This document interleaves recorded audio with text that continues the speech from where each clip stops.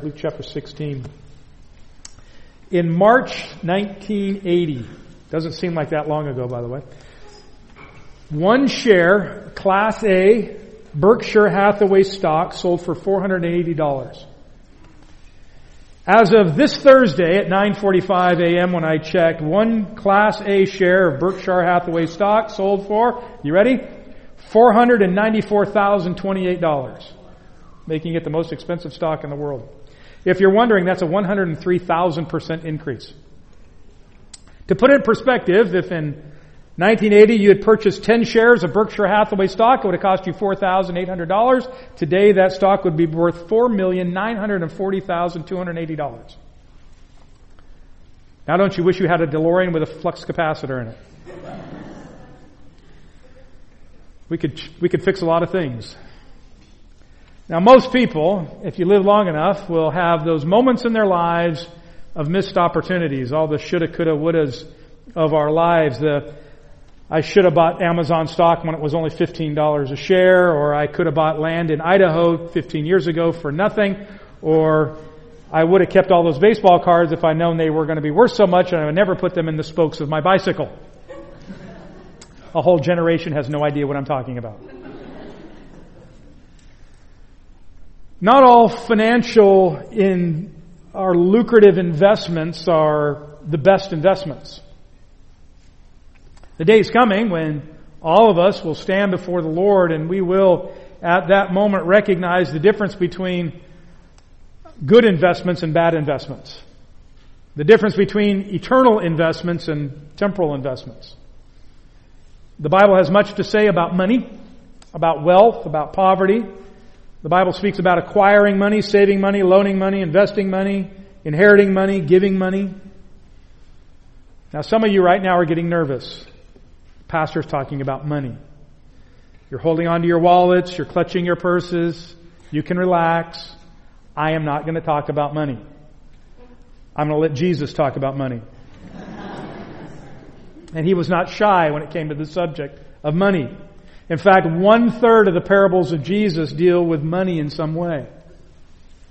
You cannot read the Bible very long before you come to some passage that deals with money or finances. You cannot live a sanctified Christian life until you have come to terms with your personal relationship to money. We're going to look at the parable that Jesus gives here in Luke chapter 16, and we'll look at the parable, then we'll see the explanation and the application and the principles involved in it. So we're going to start with the parable. I'm going to read the first 7.5 verses as you follow along. Luke chapter 16, starting in verse 1, then we'll go back and unpack it. Now he was also saying to the disciples, there was a rich man who had a manager, and this manager was reported to him as squandering his possessions. And he called him and said to him, what is this I hear about you? Give an accounting for your management, for you can no longer be manager. The manager said to himself, what shall I do? Since my master is taking away my management from me, and I'm not strong enough to dig, and I'm ashamed to beg, I know what I shall do. So, when I am removed from the management, people will welcome me into their homes. And he summoned each one of the master's debtors, and he began saying to the first, how much do you owe my master? And he said, 100 measures of oil. And he said to him, take your bill and sit down quickly and write 50. Then he said to another, how much do you owe? And he said, 100 measures of wheat. And he said to him, take your bill and write 80. And his master praised the unrighteous manager because he had acted shrewdly. Now Jesus, when he's giving this parable, speaking to the disciples, he'd just been finished speaking to the Pharisees and the scribes in chapter 15, where he gave 3 parables in a row, the parable of the lost sheep, the parable of the lost coin, and the parable of the lost son. He turns from giving those parables that were all about why Jesus associates with tax collectors and sinners, and he moves and he gives his attention to the disciples, and he's going to talk about money. The Pharisees and the scribes are still listening. We know that because they react to what Jesus says in verse 14. And then Jesus turns back and gives his attention back to the scribes and the Pharisees and gives another parable about a very different type of rich man that will address them specifically. Among the religious leaders of Israel, money was considered to be a measure of one's piety. In other words, if the wealthier they were, the more they were considered to be pious or religious. If somebody was rich, they were considered to be super spiritual. If they were poor, they were considered to be a sinner, unspiritual, not pious. Wealth was considered by most of the religious leaders of Israel as God's stamp of approval. If you are rich, congratulations, God is saying to you, well done, good and faithful servant. The thinking was something along the lines of, God has rewarded my religious efforts with financial blessings. So the greater the wealth, the more God must be pleased. So the richer you were, the more you pleased God with your life. Now there was a double standard. The double standard was, the religious leaders did not think that the wealthy tax collectors were being blessed by God.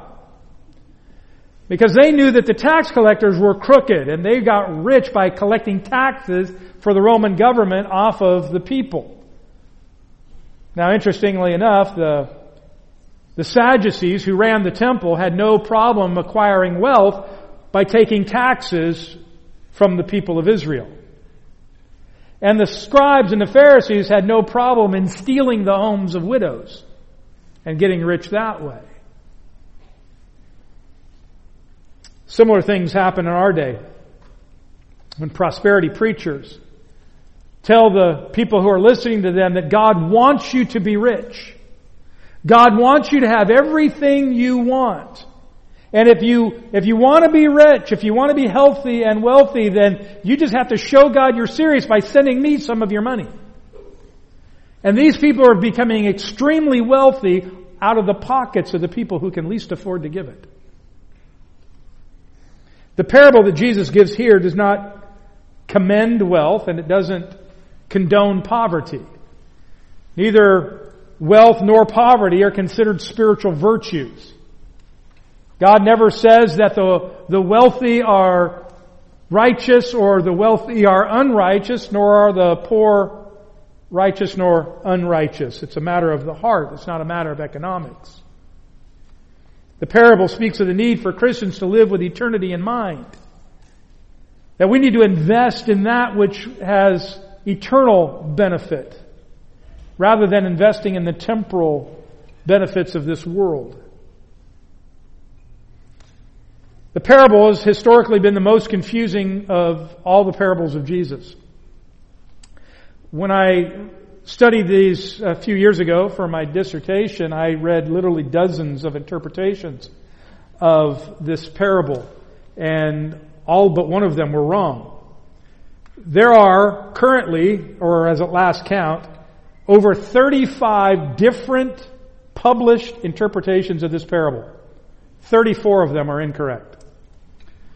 Even in just studying that this week, I probably read 4 or 5 different commentaries and had 6 different views. So, people are very confused. The 2 challenges in interpreting the parable. The first is, why does the master praise the unrighteous manager? Why does the master praise the unrighteous manager? He's been dishonest. He's cheated his master out of money, yet the master seems to praise him at the end. The second thing that confuses people is, why does Jesus use this ungodly man as an example to Christians? As an example to somehow emulate this man in one way or another. So interpreters have tried many ways to try to get through the difficulties. Some had said, well, Jesus is just using irony. He's specifically using contradictory terms to make a point. Kind of like walking into somebody's house that's a disaster area and saying, I love what you've done with the place.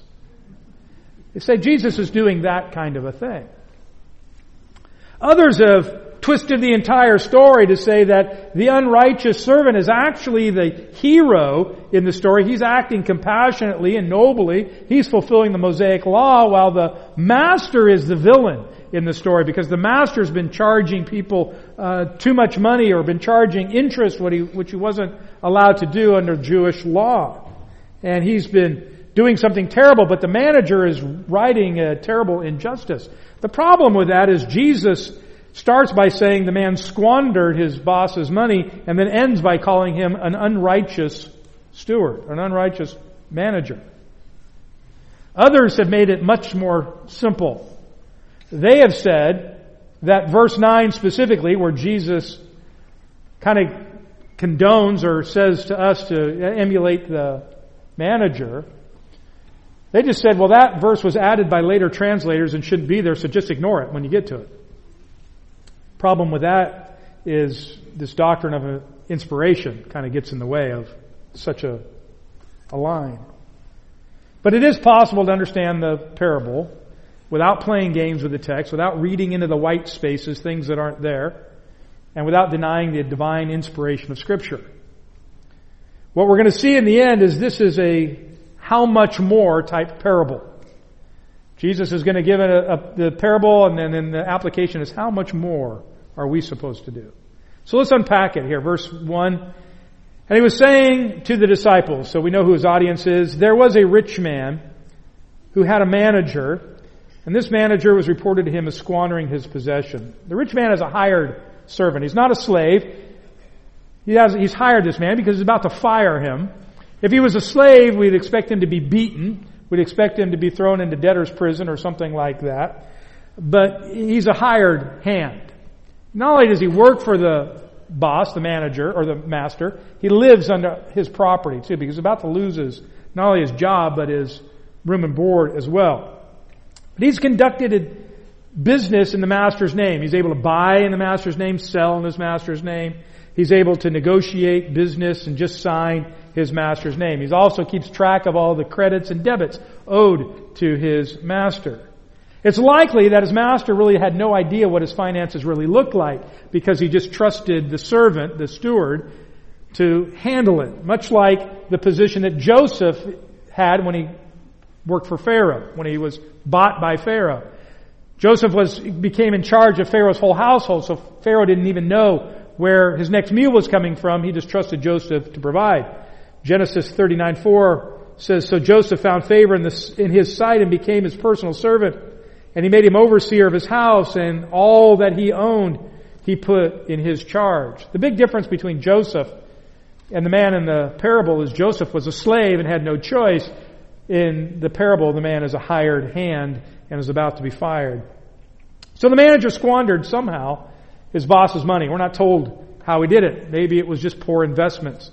Maybe he was investing in get-rich-quick schemes. Perhaps it's just foolish investments like investing in Yugo or buying property in the Sahara Desert. Things that were just not going to make any money. Maybe it was just wasteful living. Maybe he was gambling the money or wasting it in wicked lifestyle like that of the prodigal son. Whatever the servant was doing, the master, the rich man, finds out. Somehow it gets back to him that his manager is squandering his money. Verse 2. And he called him and said to him, what is this I hear about you? Give an accounting of your management, for you can no longer be manager. The boss confronts him with the information he has. The wicked servant, the wicked manager is about to get fired. But before he vacates his office, he's to bring all the books to the master and go through so the master can have a great accounting and understand exactly what's been done, what's been lost. The manager knows he's been caught. It's not looking good. He doesn't have a good excuse. He's got no grounds to plead for mercy. He's guilty as charged. Verse 3. The manager said to himself, what shall I do? Since my master is taking the management away from me. I'm not strong enough to dig and I'm ashamed to beg. He realizes that his whole life is about to come to a crashing halt. He's going to have no job. He's going to have nowhere to live. He's not going to have food. He doesn't know what he's going to do. I can't be a manager. I'm a terrible manager. Nobody's going to hire me to do that again. And I don't want to dig ditches, and I don't want to stand on the corner with a cardboard sign. So I got to do something. Got to do something fast. And he hatches an ingenious plan that's going to secure an immediate future for himself. Verse 4. I know what I shall do. So when I'm removed from management, people will welcome me into their homes. I'm going to do something right now that is so smart that as soon as I lose my job here, somebody else is going to say, you come live with me. He's going to make others feel indebted to him. He's going to make them willing to take him into their homes. Verses 5 and 6. And he summoned each of his master's debtors and began saying to the first, how much do you owe my master? And he said 100 measures of oil. And he said to him, take your bills, sit down quickly and write 50. So he summons all the people who owe his boss money, bring your IOUs with you. Sits down the first, how much you owe? 100 measures of oil, 100 baths of oil, literally 800 to 900 gallons of olive oil. That's what he owes. It would take approximately 150 olive trees a year to produce 800 to 900 gallons of olive oil. The total value of the olive oil is about 1,000 denarii, or a little less than 3 years' wages. The manager says, cut the bill in half. Save a year and a half of payments. This would be like you going to buy a new car. And you get into the office with the finance manager, and you know who that's the guy who wants to sell you the extended warranty at the end. And he's disgruntled because he's about to lose his job, and he says, you know what I'm going to do? I'm going to take 50% off the price of this car. And you say, where do I sign? That's what the manager's doing. He does a similar thing with the next debtor, verse 7. And then he said to another, how much do you owe? And he said, 100 measures of wheat. He said to him, take your bill and write 80. 100 measures of wheat, or 100 cores of wheat. It's approximately 1,100 bushels of wheat, enough to feed 150 people for a year. It would take about 100 acres of wheat to grow that amount in 1 year. The overall value of 1,100 bushels of wheat at that point in time is 7.5 years' labor. Gives him a 20% discount off of it. Presumably, the manager does the same with other debtors in hopes of securing a future for himself.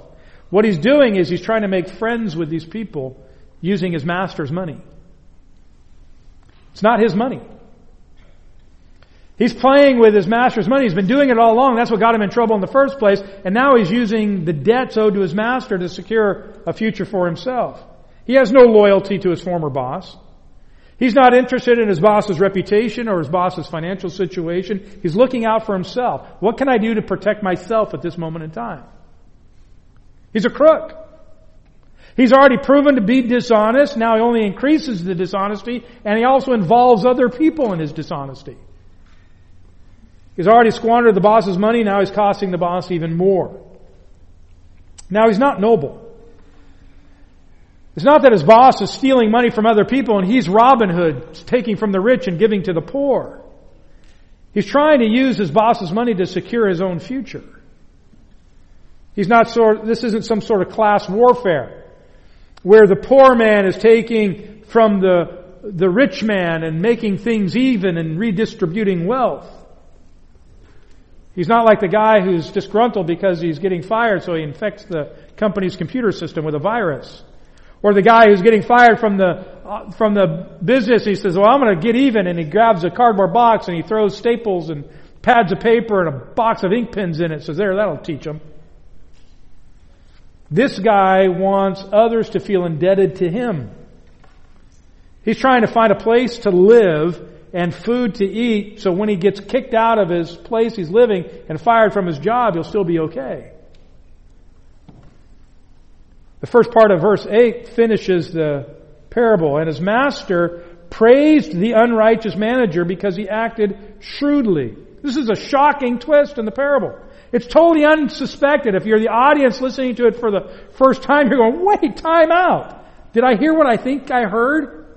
The master praised the unrighteous steward?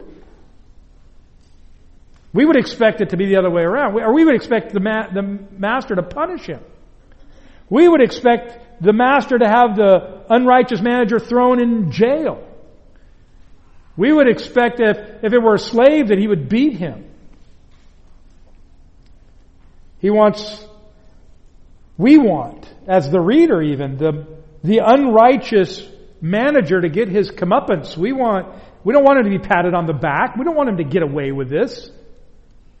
We want him to be punished. That's not the way things should be done in our mind. The wicked are to be punished. The righteous are to be rewarded. The wicked are to be used as bad examples, and the righteous are to be used as good examples. But this is for this reason why so many people struggle with this parable. It doesn't make sense to them. Why would the wicked be congratulated? So they try to figure out a way to make him righteous instead of wicked. The problem is Jesus said he's an unrighteous manager in verse 8. To understand the parable, the point that Jesus is making, we have to ask ourselves, why would the master praise the manager? Well, he's not praising him for his dishonesty.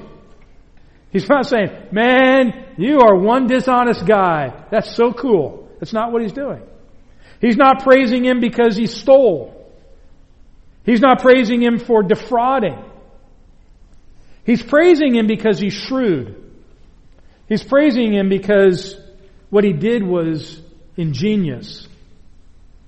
The manager had used his position to make sure he was provided for in the future. It was an ingenious plan. The manager was getting a pink slip and he turned it into a promotion.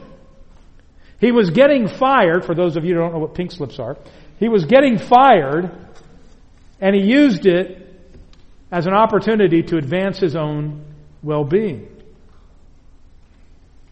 It's like the master saying to the manager, I got to hand it to you, that was a pretty smart move. Well played. You might think of two chess masters going head to head, and eventually one of them wins, and the loser doesn't like losing, but he has to admire the play of the other man, and he says, good job, well played. Well played. This is what Jesus has in mind when he states the explanation in the second half of verse 8. He says, for the sons of this age are more shrewd in relation to their own kind than the sons of light. So he's comparing two different groups, the sons of this age, which are the unbelievers, and the sons of light, which are the believers.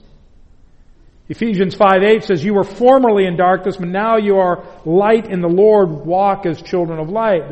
Those who are in the light are the believers. Those who are still in the dark, those are the children of the age. Those are the unbelievers. So Jesus states a fact. And the fact is this: non-Christians are more adept at using the world's money, the world's resources, for their temporal benefit than Christians are at using it for an eternal benefit. Jesus is not commending the actions of the wicked manager. He's just stating a fact and contrasting that with the actions of Christians. The sinful man is better at using the world's money to make friends for the immediate temporal benefit than Christians are for making friends for eternal benefit. And we don't really dispute that, do we? Because we know plenty of non-believers who are more diligent and more intent and more focused at storing up treasures on earth where moth and rust corrupt and thieves break in and steal than we know Christians that are intent on storing up treasures in heaven where those things don't happen.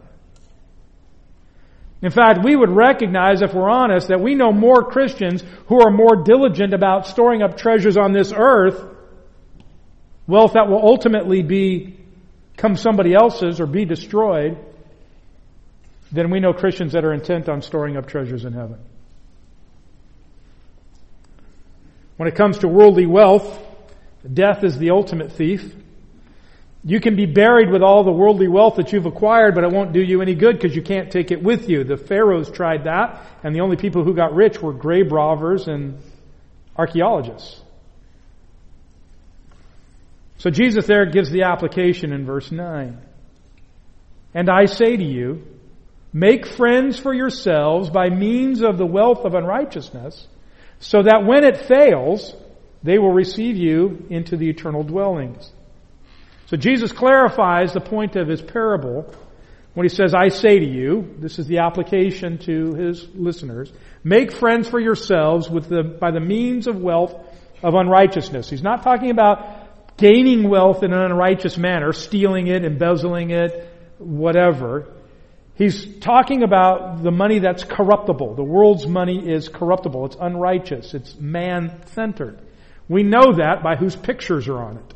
And Jesus would say the same thing. When asked if he should pay taxes, he said, show me a coin. And they showed him a coin. He said, whose picture's on it? They said, Caesar's. He says, and then give to Caesar the things that are Caesar's, but give to God the things that are God's. So this money that you're showing me belongs to Caesar. It's his money. Give it to him. The full-on explanation of that is you're created in the image of God. You got to give God yourself. But the money of this world it's not divine. It doesn't come from heaven. It's not to say that we don't need money. Rather, we need to use it wisely. We are to use the world's money for eternal purposes. Just as the unsaved can use money to buy friends on this earth, we can use money to invest in making friends for eternity. We can use the money this world provides to spread the gospel around the world, to make sure more and more people hear the gospel. We can invest in the church and its outreach. We can invest in global missions. We can invest in Bible translations. We can invest in the training of pastors and Bible teachers and seminaries around the world, and people can be coming to saving faith by a result of our investment. Jesus acknowledges that it takes earthly money to spread the gospel, and He wants us to be more heavenly minded than we are earthly minded. The wicked manager used his boss's wealth to secure a temporal home for himself. We are to use the wealth obtained to purchase eternal homes for others, if you will, by giving them the gospel. No secret that the ministry takes money. We use it to pay salaries. We use it to pay for a place to meet. We support missionaries. We have bills that have to be paid, so it does take money to run the ministry. But we are to invest our money with eternity in mind. So when it fails, he says, and it will fail, at the end of the age, when the Lord returns, all the money you have in the bank won't be worth anything to you. When He returns, no matter how much money you have, your portfolio will be meaningless. That doesn't mean, by the way, that you're not supposed to save money or plan or invest wisely. All those things are biblical. Proverbs chapter 21, verse 20 says, there is precious treasure and oil in the dwelling of the wise, but the foolish man swallows it up. In other words, the wise man sets some money aside and he's saving. And the fool says, I'm just going to use everything I have right now and I won't have anything for the future. Proverbs chapter 30, verses 24 and 25, Solomon tells us to consider the ant because he stores up food for the future. We're to plan for the future. So that's wise. It's biblical. But storing up for yourselves must not be your primary concern. We're not to be motivated by the temporal. We're to be motivated by the eternal. In other words, we're to love souls more than we love money and possessions. So you can plan your financial planning to have the house you want, the place you want, to drive the car you want, have the boat you want, and take the vacations you want, and all of those things. And if you're not thinking about eternity, Jesus is saying your priorities are all mixed up. You're using all the wealth that you've gained just for temporal things. And you should be investing that in what will be eternal. So, those who receive you in heaven, those who receive you into eternal dwellings, you invest in the spread of the gospel, and when you get to heaven one day, there's going to be a group of people there to welcome you because your investment helped them come to saving faith. We're to shrewdly use the wealth to make sure that there are more people in heaven. Imagine what it'll be like when you get to heaven. Listen, if you give to missions in this church, listen to this.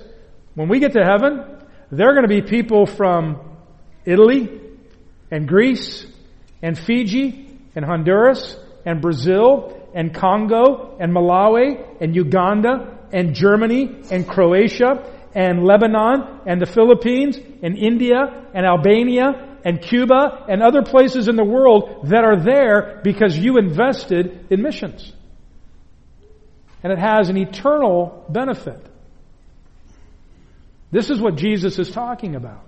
You can live your life and you can gather all of your resources and you can compile them and get all of the goodies that you're able to purchase on this earth, but all of them only have temporal value. In the end, it's a much better investment to invest in that which is eternal. This is a how much more type of parable.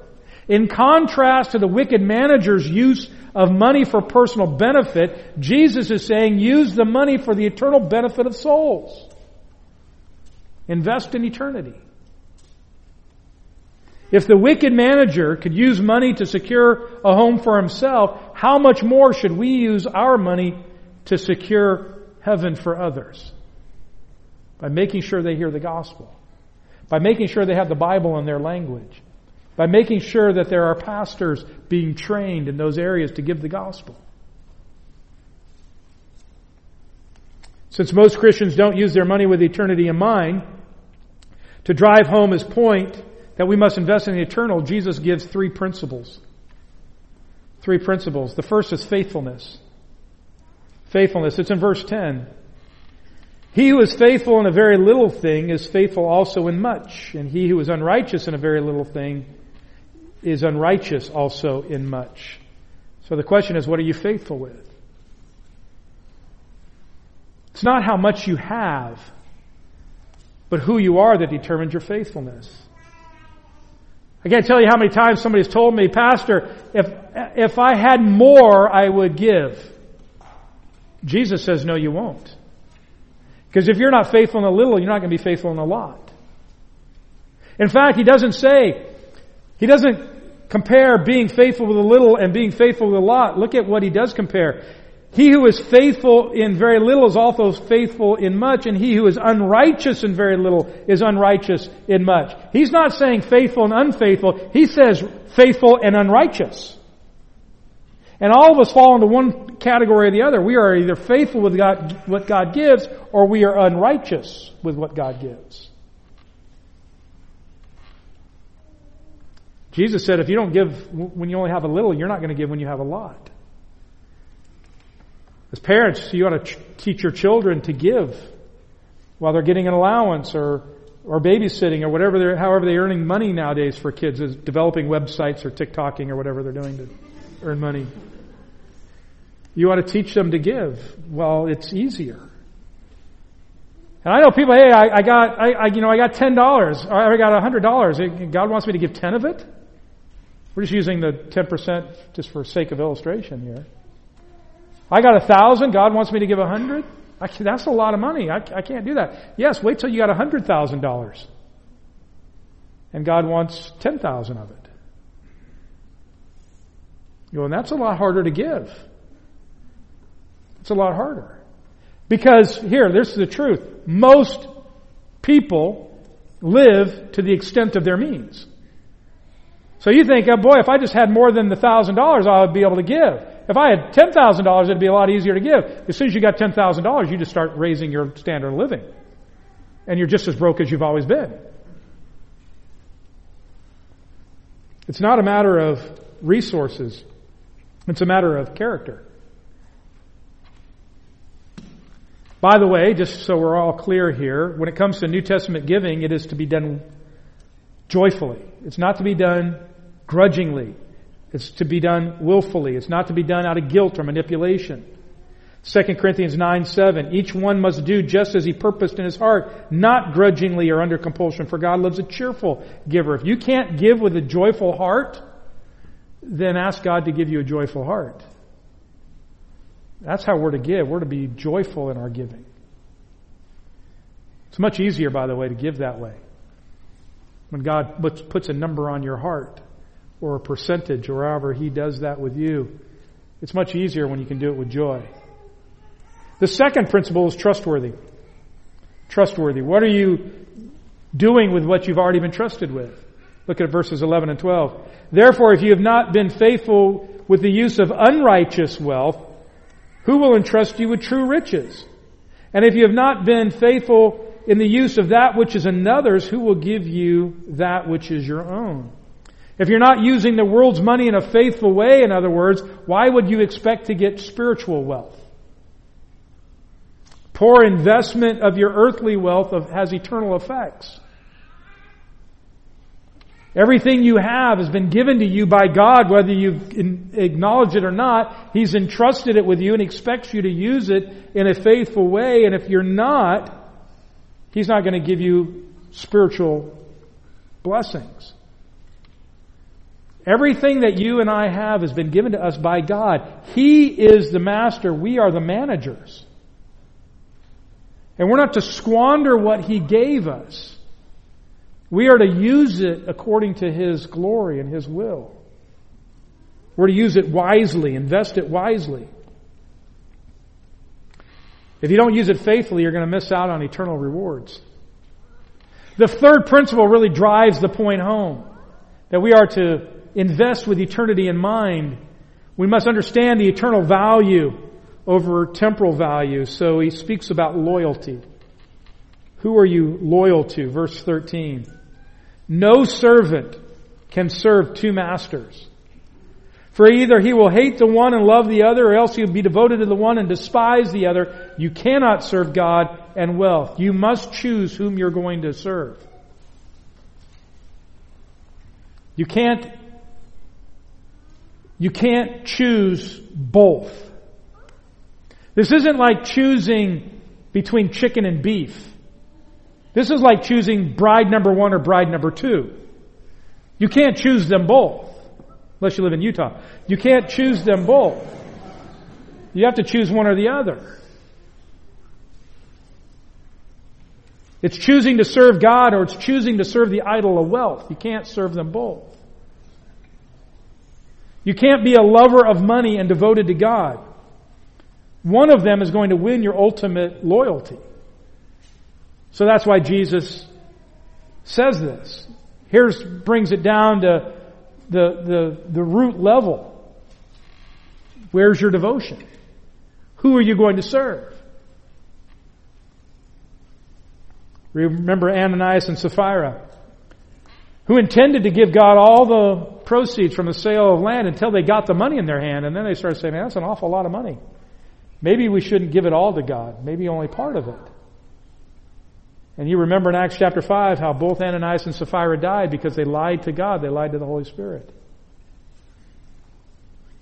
We can learn valuable lessons from the world. Like those who invest to build themselves dwellings that are temporary, we can invest in building those that are eternal. The worldly use money to make friends that can help them. We are to use money to make eternal friends.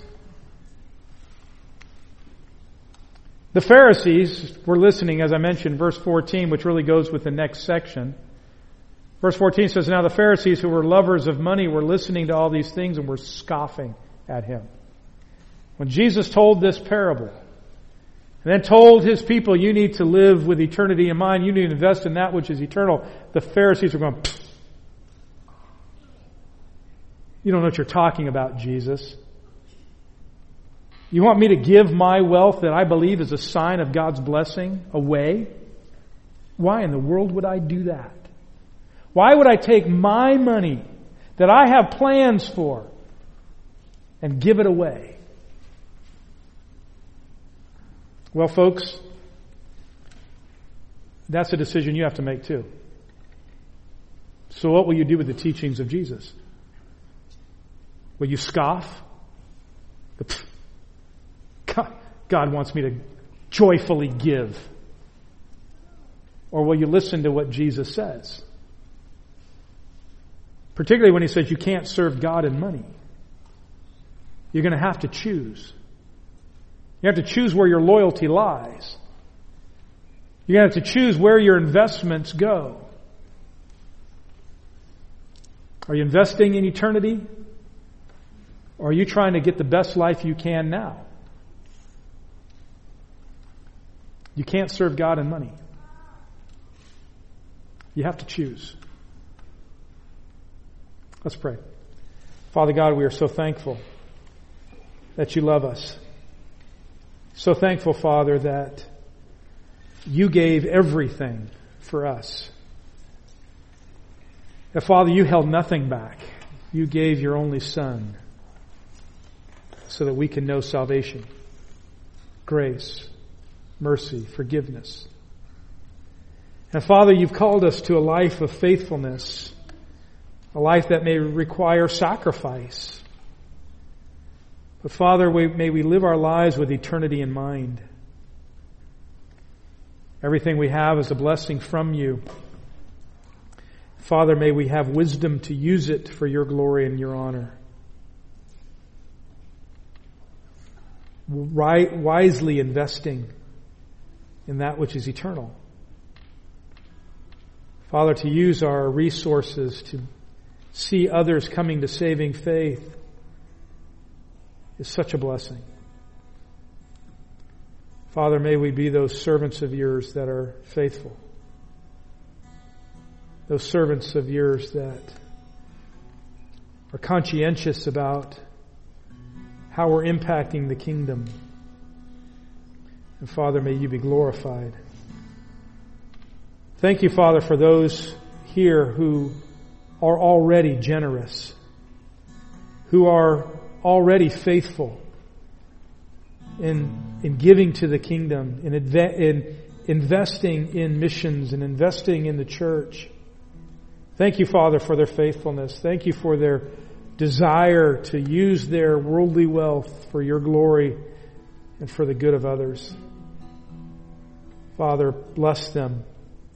Bless them in their faithfulness. Bless them in their sacrifice. And Father, I pray that you would glorify yourself in this church. Thank you, Father, for the way that we've been able to grow our missions year after year and in more and more countries. And Father, we pray that we would continue to be able to grow that program and be able to invest more and more and more as you see fit to provide the means. Lord, let us as a church be faithful with what you provided, using it wisely for eternal investments. We pray all these things in Jesus' name. Amen. Would you please stand?